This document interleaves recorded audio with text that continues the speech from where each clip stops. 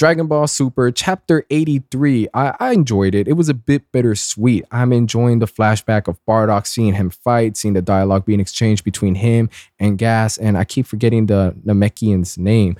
But with that being the case, it's like a fan fiction that is legit has come into fruition. So I do say it's bittersweet because as much as I enjoy it, there's something in this chapter that could potentially change the way you see how the series pan out. It impacts a solid foundation in the series. Now, I don't think it's to that extreme where you got to question everything, but once we get there, I'll elaborate more on it. Of course, we've already seen this fight, and by we've seen it done at a higher level with Gas and Goku. Of course, currently Goku's going through this Ultra Instinct awakening, hearing the voice of his father. We'll see how part 3 of the fight against Gas will end up shaping up to be. But you guys understand how much I was praising Goku jumping planet to planet, actually using his mind, taunting him mentally.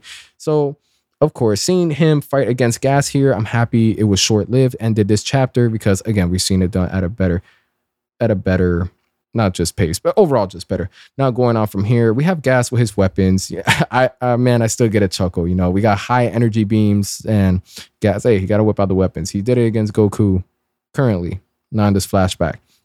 But basically going back and forth, and I'm loving that it doesn't seem so one-sided, even though Gas is definitely giving Bardock the beats. But with that being said, he's sort of questioning Bardock as far as, not as far as, but just trying to size him up like, yo, this is a power that's hiding in front of me. I suppose he lost the will to fight. Just trying to sort of bring his morale down. Of course, Bardock, being Goku's father, is just like, yo, I love fighting strong people. That shit pumps my blood. And just like that, gets hit in the same, facial expression we usually see Goku and gets hit dead centered. And I was just like, oh, you see, that's the family connection. That's a relation right there. That's something only Goku and Bardock could do. I don't know. Sometimes Vegeta be pulling the same face. But with that, again, no, that is the Namekian's name, but he tries to make a wish to send Bardock home because he doesn't want Bardock to continue to stay in this planet, potentially lose his life. This is an issue he feels he should fix. Anyways, the Namekian's name is Minato. I'm gonna call him Minato for now. Butcher me if you want later. But Bardock declines that, and he declines the wish, so obviously it didn't go through. Now, while this is going on, that's when Gas looks at a dragon. It's just like, yo, what's going on here? And that's when eventually his crew will look at a dragon and realize, well, wait, what's that light over there? Which I guess you could say, not even I guess you could say. This plants the seeds for eventually Elik and the crew wanting to get the dragon in the present time, eventually giving the wish to Gas of being the strongest warrior in the universe. So this is how it started. That's how they gained that knowledge. Going out from there, Bardock, he ain't trying to go back to his planet. He ain't trying to get wished away. I mean, shit, he's a Saiyan. He would rather die than run from an enemy. And thank you for staying true from that, staying true to that nature of Bardock. And then, of course, going back to fight Gas, regardless of the slight power-up Gas had because he unleashed his natural state, whatever the case is. And we get a bit of dialogue, between Minato and Bardock of, hey, man, listen, you saved me. You saved me and Granola, but you did more than enough. That the kindness in your heart is going to save someone else someday. That's why, we need you to live. But Bardock, he don't take orders from nobody. He ain't trying to hear him give this grand speech. But when he asks him, hey, can I give you another wish? He does ask for another wish, which is something that in the beginning I said could sort of messes with the foundation. I don't think it's that bad. But the wish is, I wish that my sons end up thriving.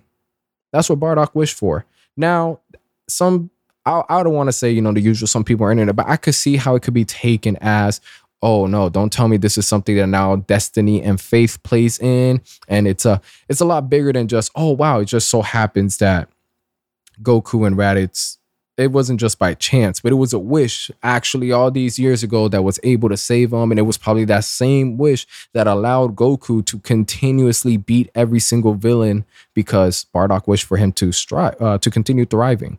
No, I don't think it goes that deep. I genuinely feel every villain Goku has beaten has been, whether it's through everybody else helping him, throughout his own will, whatever the case is, what we've seen already. Now, I do believe this wish of that his sons end up thriving potentially influence Goku and Raditz surviving, the demise of all the Saiyans, surviving that whole entire situation. But I'm pretty sure this wish expired the second the second Goku, well, technically Piccolo, the second Goku killed Raditz. As soon as them two started fighting, I wish done. And I feel it didn't really impact the rest of the series anyway. So, but it was a bit scary because whenever we start throwing things in like wishes or, this late in the game that could potentially, impact the foundation of things that have already been set in stone, something you don't want to play around with. I know we've seen it done at its worst with Naruto, going from somebody that's hardworking, being able to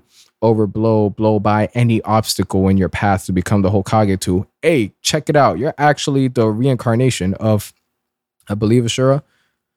Hopefully I got that right. But yeah, and then it's just sort of like, oh, so this was destined.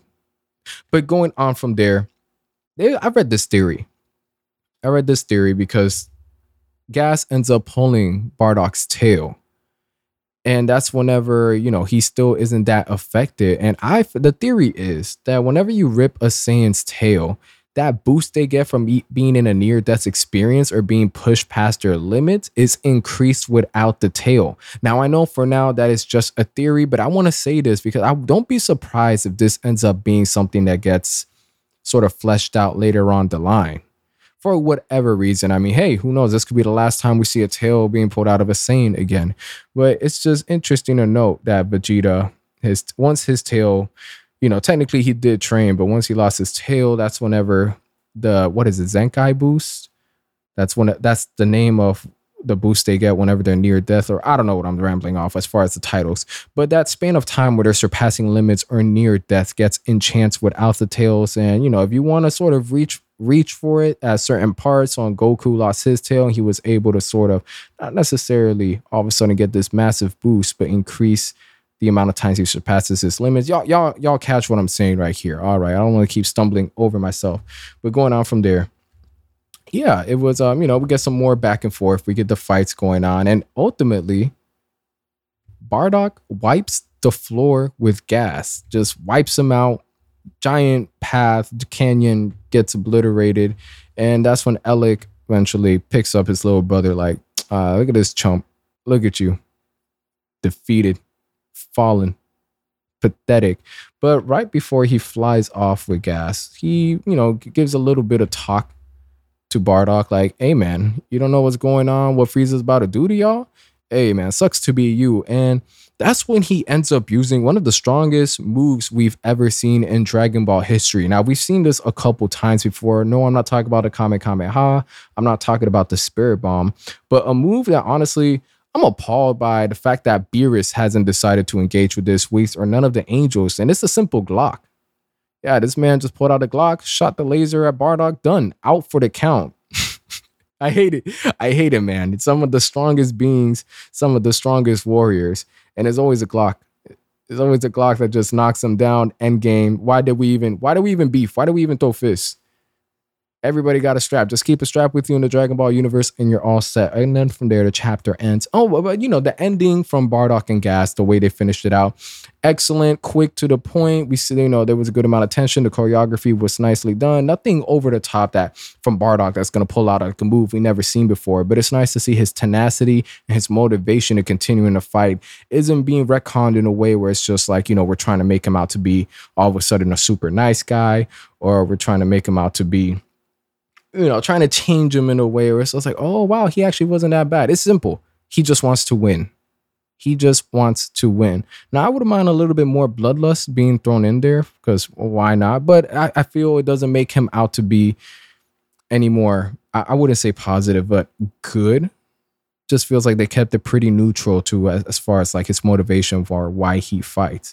I mean, even when he speaks on his kids, on Goku and Raditz, and on the wish for them to thrive. It wasn't in the matter of I want them to live a fulfilled life or whatever. It was just like, hey, they just thrive, be warriors. They do them, which, captures that essence of Bardock that we've been used to. Now, with that being the case, that's it for the chapter. The last panel just has the scouter right there that Goku's currently listening to the voice recording. And I want to say this is going to be the last bit of Bardock, and I'm hopeful for it. Let this be the last bit we're familiar with. Let this be the last send off to not just us, the fans, but to Goku. Has been a closure he probably didn't expect. And I'm happy that got implemented into the series because this will push Goku to reach that part of Ultra Instinct where, if I were to base that quote that Bardock gave as far as his motivation of fight, hopefully that will sort of influence Goku. Well, I take that back because Goku, I don't know, is he hearing everything right now?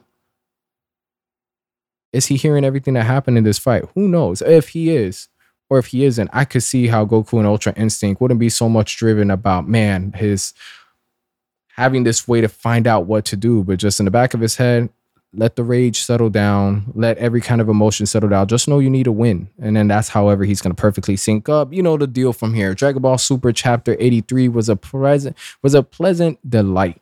I'm happy they didn't mess too much with the fundamentals. The wish we were walking pretty murky waters with that wish, but I think it's pretty good. Like, hey, again, once Goku and Raditz, they survived. All right, that's whenever the wish really didn't change anything else from there.